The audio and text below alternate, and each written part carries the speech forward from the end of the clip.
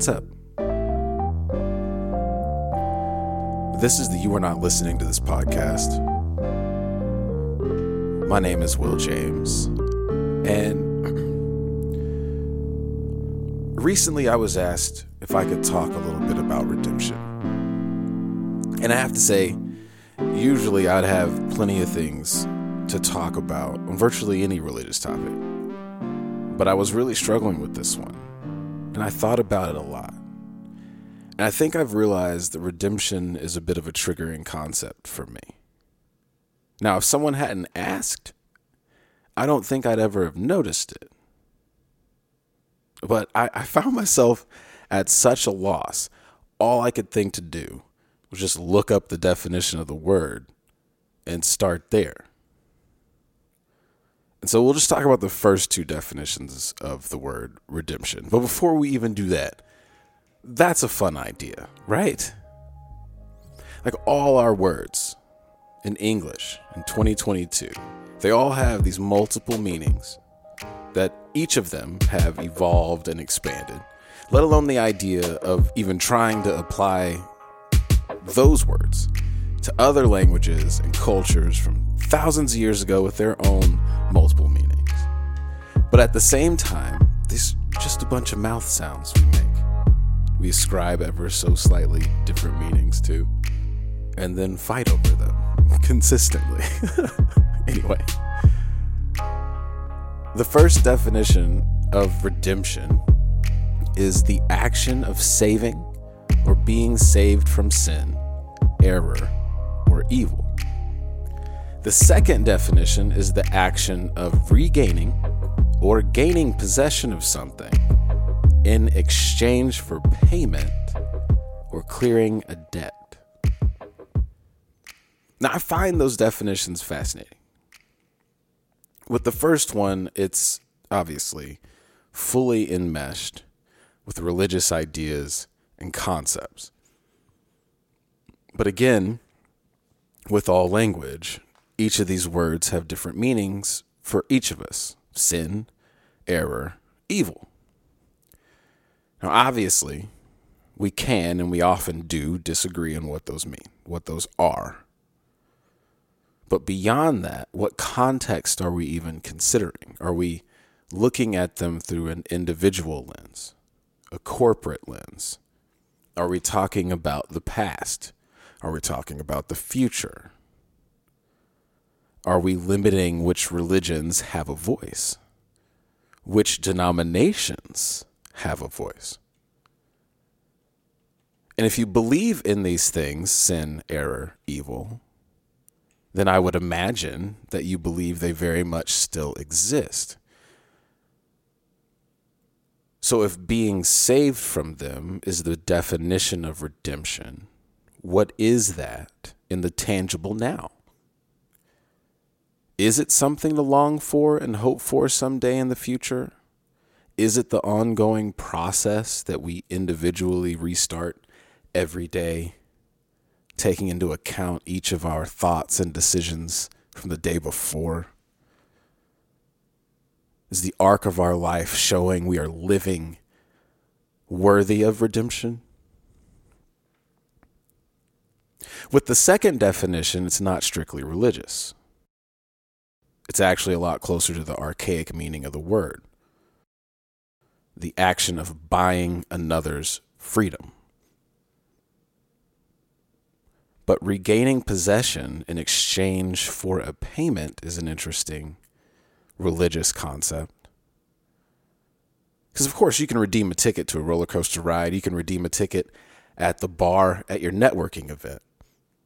But when you view it through the religious lens, what redeemed your ticket, right? We look at the cross or the sanctuary tradition. We might think of the wages of sin, the price of our filthy rags that we're hoping to substitute for Christ's spotless ones. So in that sense, we can focus on who made the payment, who cleared my debt. We can be thankful to know we were purchased despite our imperfections and proclivities, if you can get past that terminology from your perspective. I'll just throw it out there. I don't love the idea of being purchased for lordship and servitude as an African American, but whatever. It's not what we're talking about. What I'm trying to get at is after we focus on these concepts that are repeated to us in church, we're left with the nagging question of who set the price and why is it so high? And I think working through the definitions, and that's where it hit me. Like a core memory was unlocked.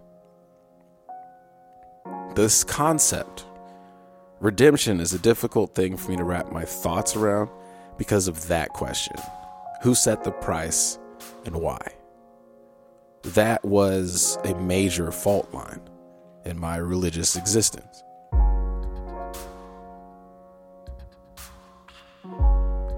So to talk about redemption, to explain that, this is the point where I have to, and it's simply because it is my religious experience, make this a little bit about Adventist doctrine. I'm not suggesting anybody else's idea of redemption resembles this. I'm also not speaking for all Adventists. I'm sure many would be quick to deny the characterizations I'm about to paint for you, and that's fine. But typically, in my opinion, when anybody, not just Adventists, but anybody thinks of redemption, we get a little tied up in what we get out of it, right? The clearing of that debt. But that effectively is not burning in hell. Like that tends to be the focus for a lot of us. That's not to sell short your various conceptions of what everlasting life is like, or a new earth, heaven, being reunited with, all of that. I understand. But I also can't blame people for fixating on the simplistic idea, I suppose, of, hey, by default, you're destined to be set on fire by a supernatural being. But a thing happened. And as long as you believe in that thing, and as long as you follow this set of denominationally specific rules, you can avoid that fire and live without the bad people forever. Just sign me up, right? But in Adventism, a remnant of humanity avoiding a easily top 3 worst possible extinction level events of billions of people, many of them we would know and love and presumably miss, even though we will live happily ever after. That idea is not the central point of the redemption story. Our salvation is basically a felice culpa, a happy accident. The central point of the redemption story in Adventism's view is not to deliver humanity from anything, but to vindicate God's character. Part of what Adventism calls the spirit of prophecy, these books written by Ellen White that was believed to be inspired to the same extent by the same spirit that inspired all biblical prophets of the canonized scriptures. There's a book called Patriarchs and Prophets. On page 68, because I want to make sure I anchor what I'm telling you in something from the theology. On page 68, Ellen said, "The plan of redemption had a yet broader and deeper purpose than the salvation of man. It was not for this alone that Christ came to earth. It was not merely that the inhabitants of this little world might regard the law of God as it should be regarded, but it was to vindicate the character of God before the universe." Now, there's a lot packed in there that shouldn't be missed. This stems from the unique view of universal history, past and future, that Adventism calls the Great Controversy. That's another one of Ellen's inspired concepts.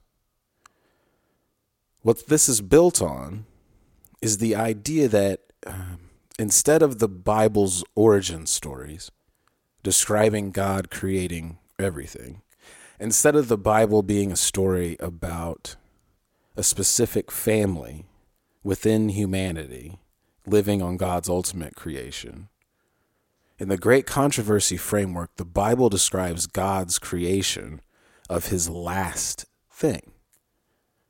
But prior to the events of Genesis 1, God had already created at least somewhere for himself to reside, a host of angels, and, again, according to Adventism, most likely any number of other solar systems with Earth-like planets and atom-like intelligent creatures. These other beings have never left their Garden of Eden stages. They still live in perfect harmony. They have access to and from wherever God's central location is. And all of that is believed to be evidenced by the divine council meetings in Job chapters 1 and 2.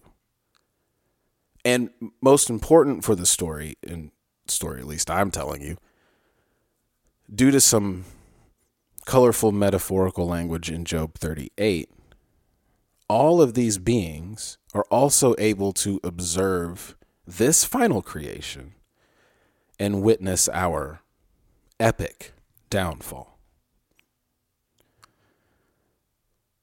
Now, two quick things. First, I suspect many people, Adventists included, didn't know about this alien thing. So here's a receipt. I've been around since there were just 27 fundamental beliefs. There's 28 now. But there was a book put out by the church in 1988. I have a copy of it. It's an exposition of the fundamental beliefs. General Conference published it. In the commentary on belief number 6, which is the belief on creation, there's direct references to these divine council meetings in Job 1 and 2. And that book says that, this is a quote, "The Bible pictures the sons of God, probably the atoms of all the unfallen worlds, meeting with God in some distant corner of the universe. Space probes so far have discovered no other inhabited planets. They apparently are situated in the vastness of space, well beyond the reach of our sin-polluted solar system, quarantined against the infection of sin. So not only are aliens presumed in the fundamental beliefs of Adventism, they have been completely protected from sin." That's one. Two, for self-edification, I personally believe, and I'm not presenting a belief I've come up with on my own. I think this is scholarly consensus.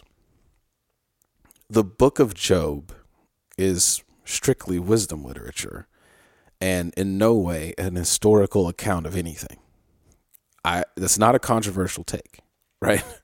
And I don't even think the authors of Job intended people to think it was a historical account. It's clearly meant to open up debate about various characteristics of God. In my opinion, it is a thing to focus on and have discussions about, sure, to draw things from, sure, but basing fundamental concepts of your denomination, fundamental concepts of what reality is, on the framework that the story of Job is just a microcosm of all humanity, is problematic. And, well, the Great Controversy explains why that's problematic. Because one of those prior intelligent creations, the accuser in Job 1 and 2, is presumed to be the archangel Lucifer. Now, you already know Lucifer's deal, but for Ellen and Adventism, Lucifer's creation of sin, his pride, was that he believed he could be like God or above God, in the sense that he believed he knew better how to run his own life. That because God was making perfect creations, they didn't need rules. That's the deception that the great controversy claims Lucifer made to the angels. I forget the page that's on, but there is a quote there where since their natures were holy, he urged that the angels should obey the dictates of their own will. So his challenge to God was that having laws, God assuming command, God having authority that was mandated, I guess, was unfair, unnecessary, and unjust. This is the beginning of evil. Now, God could have immediately killed Lucifer for second guessing him, for challenging his authority, for transgressing the law, as the wages of sin is death. We have been told that. It could have happened to him, but God feared that destroying Lucifer would make the other angels and the other Adams obey him out of fear. And God didn't want that. They needed to understand what evil was before he could fully eradicate it, or it might spring up again. They needed to understand that not abiding by the law of God would carry these terrible consequences, and that he wasn't making rules just for rules' sake. On page 498 of The Great Controversy, Ellen says this: "For the good of the entire universe, through ceaseless ages, Satan must more fully develop his principles." So she's saying there, for everything else that God had created and everything that God would create, Satan needed to be allowed to run his play. So to address the accusation Lucifer had made, God decided to create one last thing, one more solar system, one more planet, where he placed one final atom,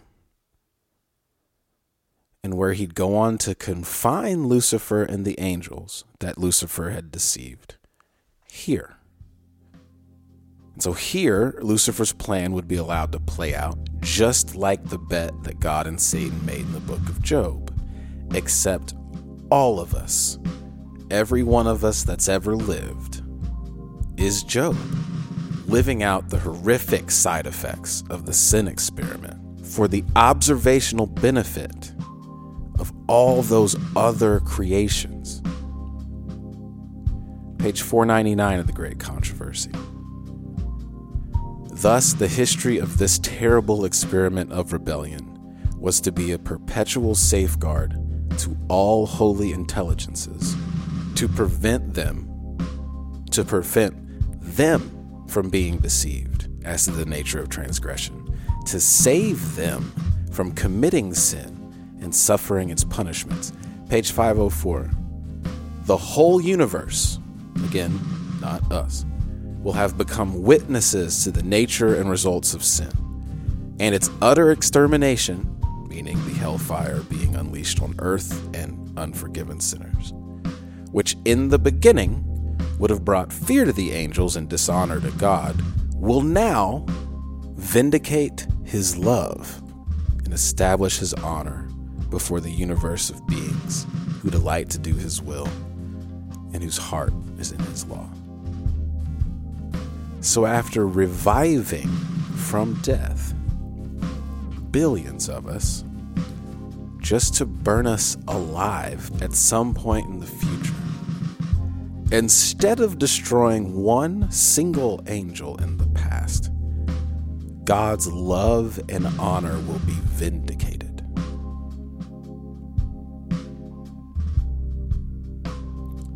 So the thing for me was, after I wept at the feet of the cross. After repenting of a terrible life I'm leading, after claiming hope in the sacrifice of Jesus, that's what redemption was. A lab rat that reaches the cheese in time. A data point. Something to be observed for the intellectual benefit of someone else. But very little care is needed for the lab rat.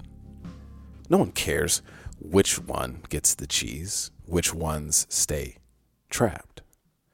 The point was to prove whether or not the hypothesis was correct. As long as one of them gets the cheese, the experiment is a success. And lo and behold, the scientist himself, dressed up like a rat, finished the maze by a young adulthood, and boom, it is finished. The law was kept, the law was fair, and an escape hatch was left. But the number of other rats that find it is irrelevant. The hypothesis has been validated. The point has been proven. Story of redemption.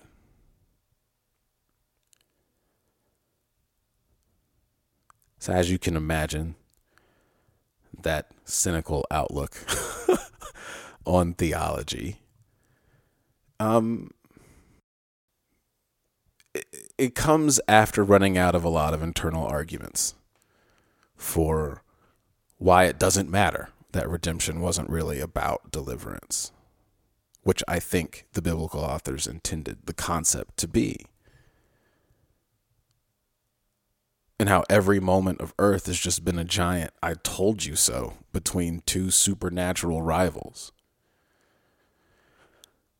So you sort of, find yourself in a bit of an existential crisis. Like I said, the fault lines, the big one. It's difficult for the subjects of an experiment to see that it's fair when their portion of it is so clearly arbitrary. I mean, that's why we use rats instead of experimenting on each other as much as possible. But as I'm one to do, as I feel guilty for talking about Adventism, I figured I'm sure somebody else in the evangelical sphere said some crazy stuff too. So I looked up what John Piper had to say about this idea of why the devil gets to exist. And honestly, his idea wasn't a whole lot different than the concept of the Great Controversy. Now, he didn't have aliens in his theory. But when he was asked the question of why doesn't God just kill the devil, he broke it into two parts. First, can God kill the devil? And then, if so, why hasn't he? What good is there in letting him survive? So he made the point to say unequivocally that, of course, God can kill the devil because the Bible tells us that God will, eventually. Again, hellfire. However, since we know he can, there must be some very good reason why he doesn't do it or why he didn't do it a long time ago. And the reason I'm even bringing this up is because Piper's conclusion, even if you were to try and maneuver through life without a tempter, we're already flawed. So we'd still have bad ideas. We'd still have bad behavior. We don't need something external pushing us towards sin. We are fully capable of it already. Like, the concept wasn't, hey, if we get rid of the devil, there's no more temptation, there's no more sin. He's saying, no, there would still be sin. So there would still be need for salvation, need for repentance, all of that. But when we choose to do the right thing in the face of temptation, Piper said more of God's glory shines in the battle. It's more triumphant of a moment for God to have his people pick him over something else than just pick him. It's not simply a test of loyalty, it's an opportunity for glory to shine on God. So the evil we deal with on a grand scale, disease, genocide, war, the stuff we deal with more locally, domestic violence, drug addiction, whatever it is, I don't know. All of these things we look at as negative, caused by poor decisions or whatever. It all exists so that when we resist these urges, or we survive these terrors, or we come back from the grips of something, God looks like a bigger hero than if we just lived our lives without the temptations at all. It's a bigger pat on his back.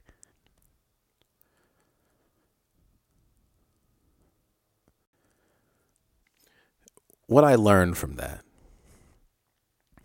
is maybe it doesn't really matter which Americanized Christian denomination you come from. When people seek to answer these questions of evil, when people think they have an answer to that, they tend to come to conclusions that show God has a bit of an ego problem. And all of humanity is on the short end of that stick. It never comes out in how they say it. But there's either no depth that God is uncomfortable allowing his own favorite angel to steep to just to be proven right, or he requires so much praise and adoration that he continually allows terrible things to happen to the people he loves because he likes to see them pick him in their struggle.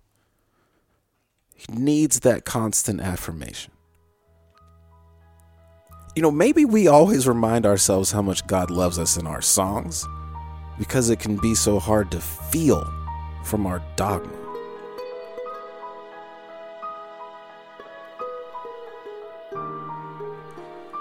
But if I have a current position on redemption, I can't tie it to my Adventist foundation. I can't tie it to whatever Piper's doing. I don't know that it fits neatly into the ideas of Christianity at all outside the language that I use to describe it. But I have this book. I reread it from time to time. It's called The Evolution of Adam. It's by Pete Enns, one of my absolute all-time favorite authors. And it's not a book about redemption necessarily, but there are a couple of pages in there that recalibrated the idea for me. Pete draws these comparisons between Israel's ideas about God from their writings to the theologies of the people groups and cultures that were around them. Part of the reason for that is he's a scholar, and to truly analyze biblical context, you have to focus at times a little less on what the words are that are actually said by themselves, and more on why they were said and how that compares to the others around them. What makes these ideas different and significant enough that they were kept and canonized? And one distinction that Pete drew was that with Israel, their writers saw the same God that had created order out of chaos in their origin stories, of which there were many contemporary and pre-existing versions of, with a lot of parallels, a lot of similarities. But the God in the Israelite stories that did that was the same entity that was continually active in their redemption. Not monotheism per se, but that for them there was one source, not many.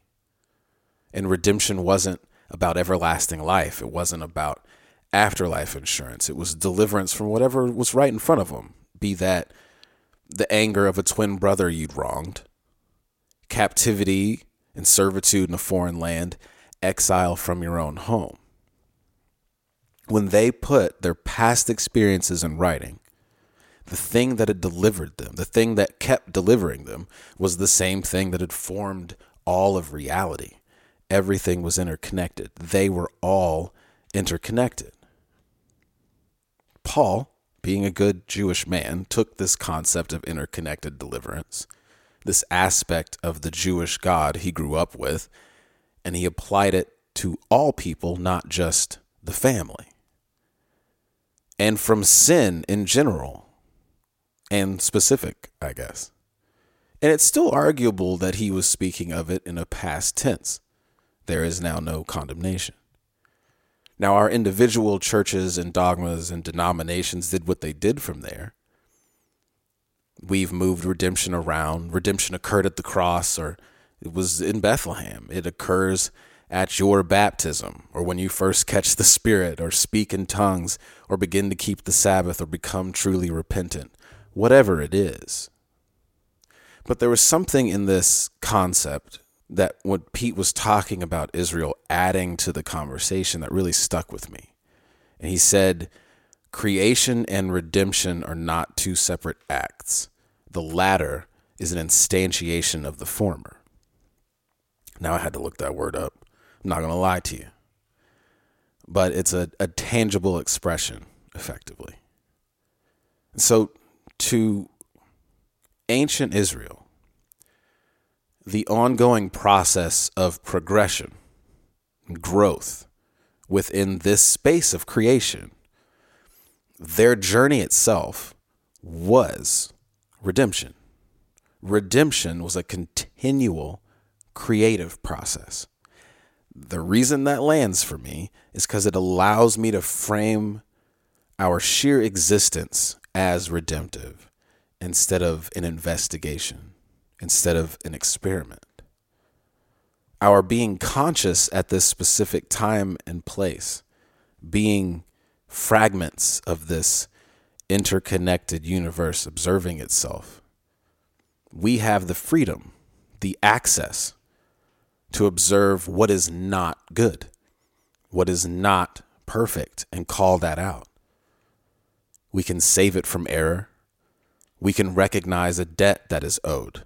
We can take texts we call holy and unchanging that advocated for slavery and genocide and bigotry of all kinds, and then use those same texts to condemn all of those same things. Unironically. We can know what brought us from there to here is greater than any of us individually, corporately, culturally. We can change and adapt things quickly in mass, or we can do it incrementally in the individual legacies that we leave behind. But in that sense, I could view redemption not as something I'm in pursuit of, hopelessly in pursuit of most of the time, but something to accept my role in.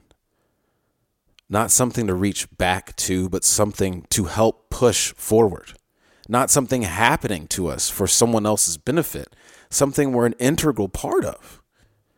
Not something to hope for in the future, but something to actively engage with in real time, all the time. The continuation, the instantiation. I'm going to use it now. And while that's not what redemption was before, it's what I have left. So as always, I love you, even though I don't know you. This is the You Are Not Listening to This podcast. Thanks for not listening.